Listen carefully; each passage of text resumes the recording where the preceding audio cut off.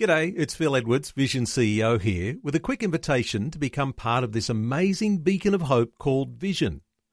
Together we can put our love into action to help people of all kinds build or rebuild their lives on the truth of God.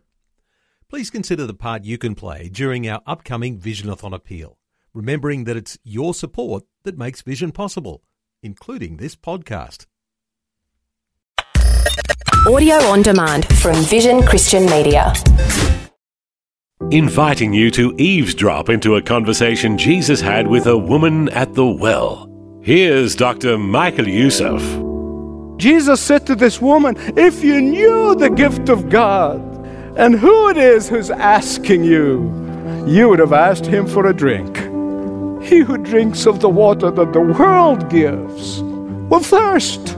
There's never enough. Nothing will ever satisfy the human heart except Jesus. Hello and welcome to Leading the Way with Dr. Michael Youssef. He's the author of more than 50 books, including the most recent title, Is the End Near?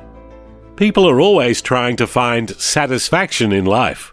Some seek it through adventure, others in addictions, still others through relationships, which was the case with the woman at the well that we'll meet today. Jesus got right to the point with this woman from Samaria, and through today's message from Dr. Youssef, he'll speak straight to you as well. Listen with me as Dr. Youssef begins today's teaching time on Leading the Way.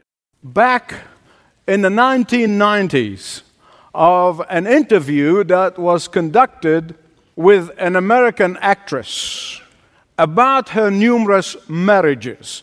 And here's what she said. She said, "Why should I be embarrassed about all of my marriages? All of my friends are running around having dozens of affairs and never get married. At least I marry my affairs." Well, the thing is that she's not alone in her desperate search for true love, sometimes in the wrong places. There are hurting people all around us who are constantly searching for true love in their life. They firmly believe, and they really are convinced, that it is the next man or the next woman that's going to give them that elusive fulfillment, that elusive satisfaction. And if you listen to the media very carefully, you would think that this is a new phenomena that really has only happened as a result of our fast-moving technological society. Not true. That desperation for fulfillment is as old as the Garden of Eden.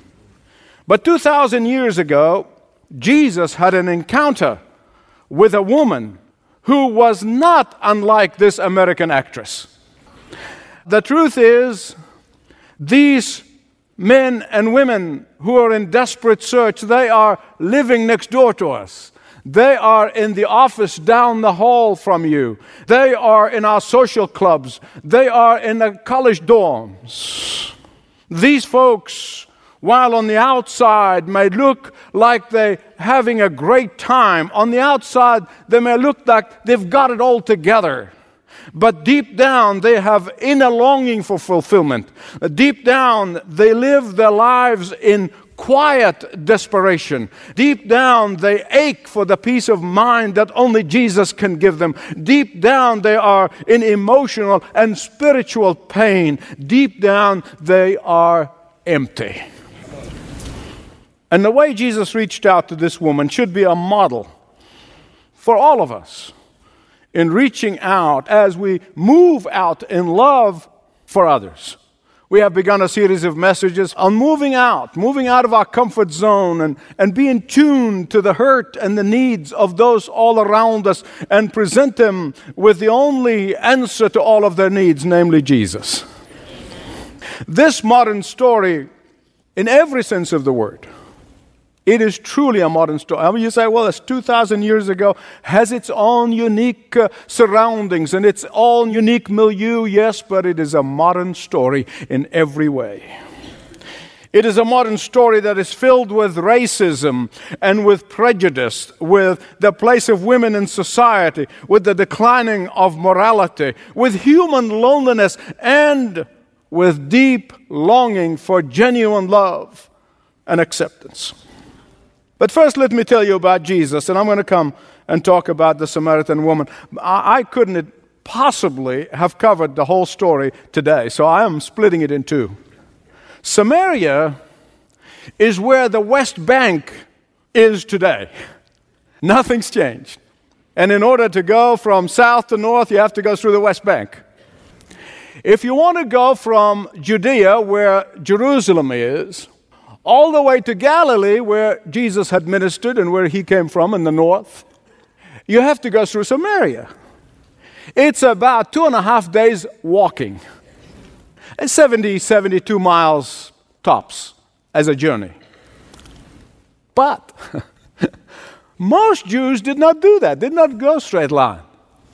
They went east into Jericho, where it's really hot and desert, and then followed the Jordan Valley north, and then go back west again to Galilee, north of Samaria.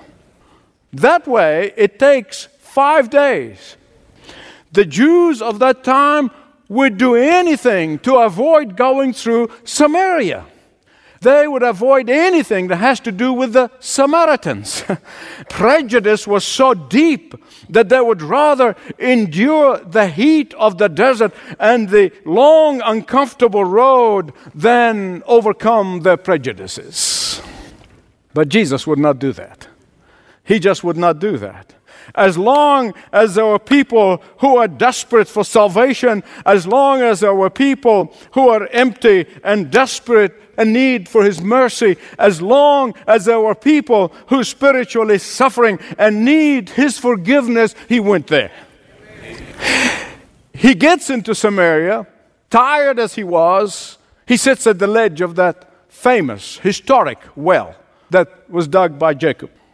And there he sits. And while he was sitting, lo and behold, a woman comes up. Not any woman, a Samaritan woman.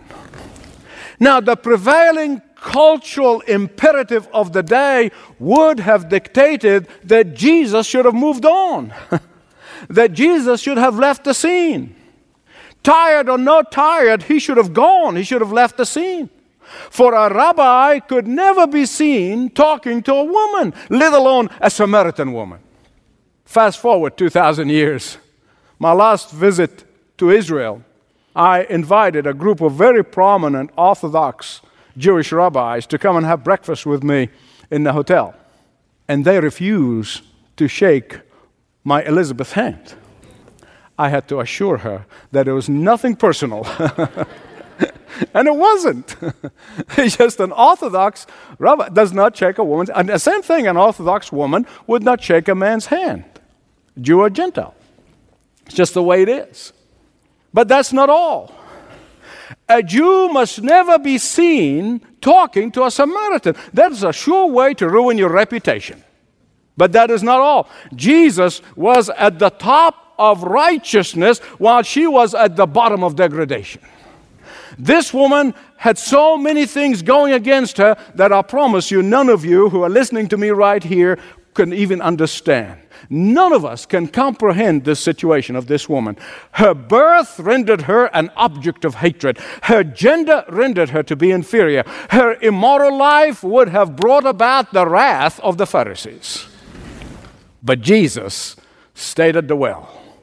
He stayed at the well. You know, honest historians would tell you that the real liberator of women is Jesus the Christ.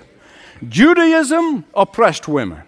And that is why every Jewish man got up first thing in the morning and he prayed the following prayer. I thank thee, Lord, that I am a Jew, not a Gentile, that I am free, not a slave, that I'm a man, not a woman.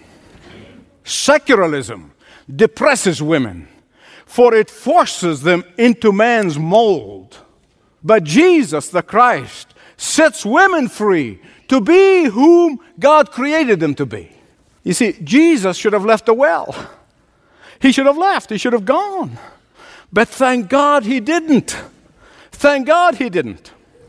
And the reason the Samaritans were so hated by the Jews, because they were half Jews, half Gentiles. Not only that, they were considered to be heretics by most Jews. In fact, their religion was a hodgepodge, a little bit of Judaism mixed up with a whole lot of idolatry. They believed this, but they didn't believe that. Not only that, but they built a rival temple to rival the temple in Jerusalem, Solomon's temple, on the Mount Gerizim. So the Jews regarded the Samaritans as polluters of their religion. And they hated them more than they hated the Gentiles. Are you getting a little bit of the picture? Amen. No wonder this Samaritan woman was absolutely shocked that Jesus spoke to her. To say nothing of the fact that when the disciples came back and showed up, they were shocked too. And that is why Jesus repeatedly said, I came not for the righteous, but for sinners. See, those who think themselves they're okay, there's nothing but a little bit of education, a little bit of civilization will make them all right and be acceptable to God. These are the righteous people that Jesus did not come for. He came for folks like me and folks like you who recognize that they're sinners and they're desperate without Jesus. And they need His salvation. That's who He came for. He came for sinners, those who confess as sinners. The Bible said no one is righteous. And so the ones who think they're righteous, they're just fooling themselves. But Jesus knew all about this woman before He even met her. In His divine knowledge, He understood her desperation.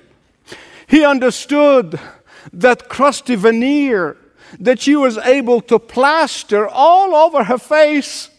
He knew about this mask that she wore in public. And today we're surrounded by people like that.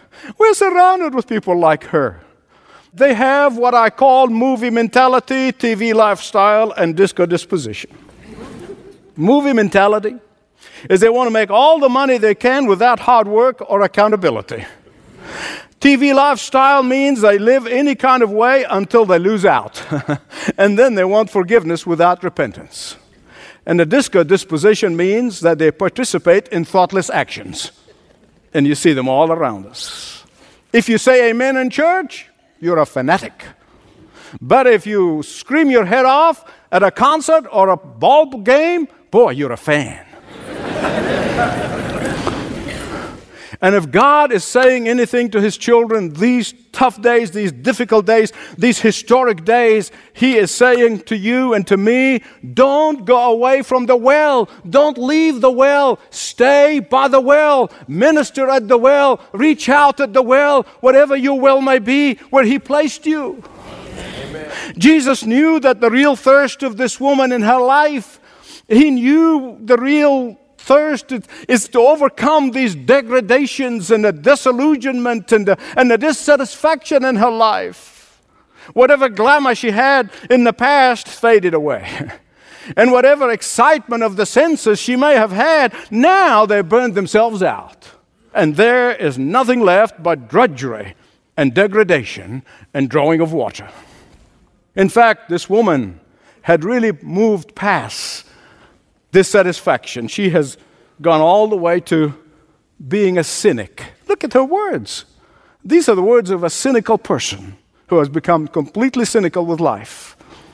She knew some religious cliches and she was rattling them along. She rattled these religious formulas. She had these canned formula and formulated defensive arguments, and she was putting them up one after the other. And Jesus let her get it out of her system. He never condemned her for it. He just let her get it out of her system. But none of these canned religious formulas filled that void in her life. See, Jesus knew her most desperate need, and that is why He stayed where? Thank God Jesus met her at the level of a water pipe. He did not try to be philosophical or theologically profound or metaphysical. Look, He didn't try to prove how much He knew. If He did, He would have blown her out of the water. No, seriously. But you know what He said? Give me a drink. And that's profound, isn't it? Give me a drink. There's something here that you must never forget. Some of the English translations have tried to explain in the translation, but really this is something very important here. Because the word water that Jesus was using and the word water that she was using, they're two different words. She used the word water that refers to stagnant water, but Jesus used the water referring to bubbling water. She was talking about dead water, but Jesus was talking about living water. She was talking about cisterns water, but Jesus was talking about a spring water that bubbles out of the ground. And if Jesus is saying anything to her, he's saying to her, lady, spiritually speaking, you have pursuing stagnant water of dead religion. You have been practicing dead rituals, and that is why you have that inner pain. You are involved in meaningless religious practices, and that is why you don't have peace. You are wrapped up in tradition, and that is why you are not fulfilled. Oh, but today you have met the fountain of life. You are talking to the giver of real life. You are talking to the spring of joy. You are talking to the only source of satisfaction. You are meeting God's gift to humanity. The reason people are living dissatisfied lives is because they think that all they need to have satisfaction in life is just a little bit more from life. If they can squeeze a little more out of life, they'll be satisfied. Oh, but the real reason for their dissatisfaction is because they don't know the gift of God. They may know about the gift of God. They may have heard about the gift of God. They may have went to churches and heard about the gift of God, but they don't know the gift of God. And Jesus said to this woman, if you knew the gift of God and who it is who's asking you, you would have asked him for a drink. And she gave him this nonsense where you don't have a bucket and water's deep. And he said, no. You see, you're talking about stagnant water. You're talking about dead water. I'm talking about living water. Water that satisfies you for life. It's like the man who was in prison. And he said, only if I have my freedom, I would desire no more. He was set free. Then he said, oh, if I have enough of life's necessities, I would desire nothing else. He got that. And then he said, oh, if I held a high office in the land, I would desire no more. He got that. Then he said, oh, if I would only become a magistrate, I would desire no more. He got that. And then he sighed, oh, if I were a prince, I would want no more. He became that. Then he said, oh, but if I am a king, I would desire no more. He became a king. And then he said, no, if I am an emperor, I would desire no more. He became an emperor. He said, oh, but if I become an emperor of the world, I would desire no more. And he became that. And it was said of Alexander the Great, he cried, with no more world to conquer. He who drinks of the water that the world gives will thirst. There's never enough. There's never enough. But if you drink the water that he gives you, you'll thirst no more. Nothing will ever satisfy the human heart except Jesus. Jesus stayed at the well because he knew that the water of the world can never satisfy. Jesus stayed at the well because he knew that this woman of hurt, a woman of hatred, a woman of hopelessness can only find satisfaction in him. Jesus stayed at the well because he knew that only his water of life can give her real love that she's searching for. Jesus stayed at the well because he knew that only on him can she find real, true love. After 5 failed marriages, this woman was burnt out and probably thought marriage is the problem. And so she shacked up with the guy that she was living with right now. Something else that you must not miss here, please. Don't miss it. Whenever you go out of your comfort zone and you try to reach out with the love of Christ to others, sometimes you receive response, and thank God for that. But many times you will receive criticism. You will. You will be criticized by some. You will be accused by some. You will be made fun of by some. You'll be resented by some. But Jesus stayed at the well. And you and I are supposed to do what? Stay at the well. This woman knew what it means to thirst physically, what it means to thirst emotionally, what it means to thirst spiritually. This woman knew what it means to literally and personally thirst again and again and again. This woman knew what it means to thirst both for real water, for physical water, and for spiritual water. She really was tired of the drudgery. She said, give me that water so I don't have to coming back. Half a mile each way from the city to that well in Sychar. Now, there was another well inside the town, but this woman, because of who she is, she couldn't go there with the average people. She had to go out to the well outside. Half a mile. Going out, half a mile, coming in just to get a jug of water. Now, those of us in the West never understand that. And when you turn the faucet on, you get water. But Jesus was talking to her about a different kind of water. Jesus was talking to her about the spiritual water. Jesus was talking to her about her inner satisfaction. Jesus was talking to her about the inner quenching of that inner desperate thirst. And he said to her, the water I give you, oh my goodness, the water I give you is not going to make you thirsty again. It's going to become a spring of living water on the inside of you that is going to well up in you into contentment and joy and peace and into eternal life. So, beloved, listen to me. Of course, Jesus is talking about the Holy Spirit here. But life is more than just a life that goes on chronologically. That's how we all think. That's how we all plan for. That's what we all believe. But life is more than that. It is a life that has the quality of eternity. That is the real life. As I told you, I'm going to continue in the next message talking about this woman's witness.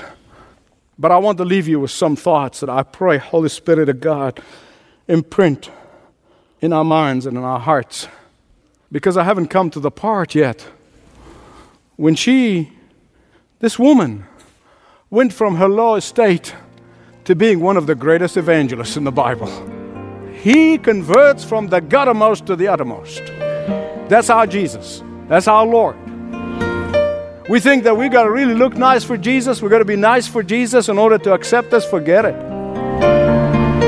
So let me ask you this.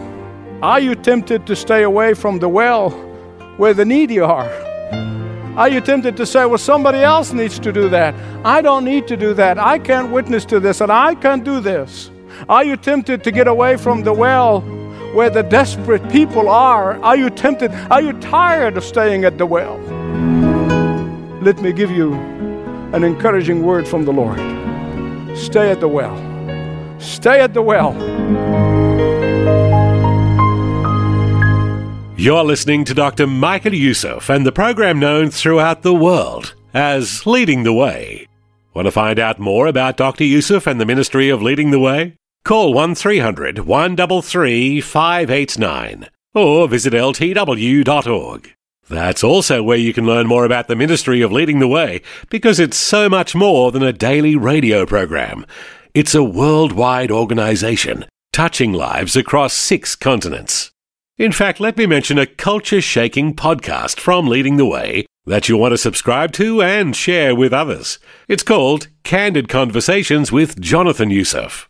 Jonathan, who's Dr. Youssef's youngest son, currently serves as pastor of intergenerational ministries in his local church. He's impacting lives with his passion to help families of all generations navigate the toxic culture for Christians that we currently live in.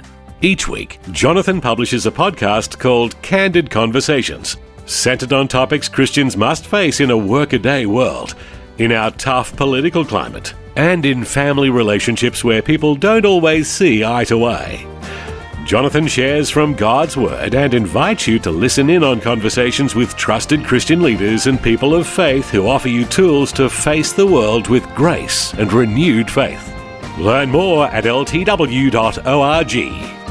Well, that's just about it for today, but plan to listen next time when Dr. Youssef passionately proclaims uncompromising truth on Leading the Way.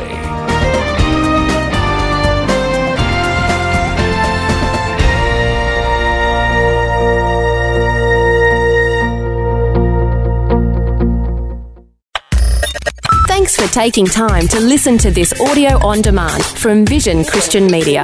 To find out more about us, go to vision.org.au.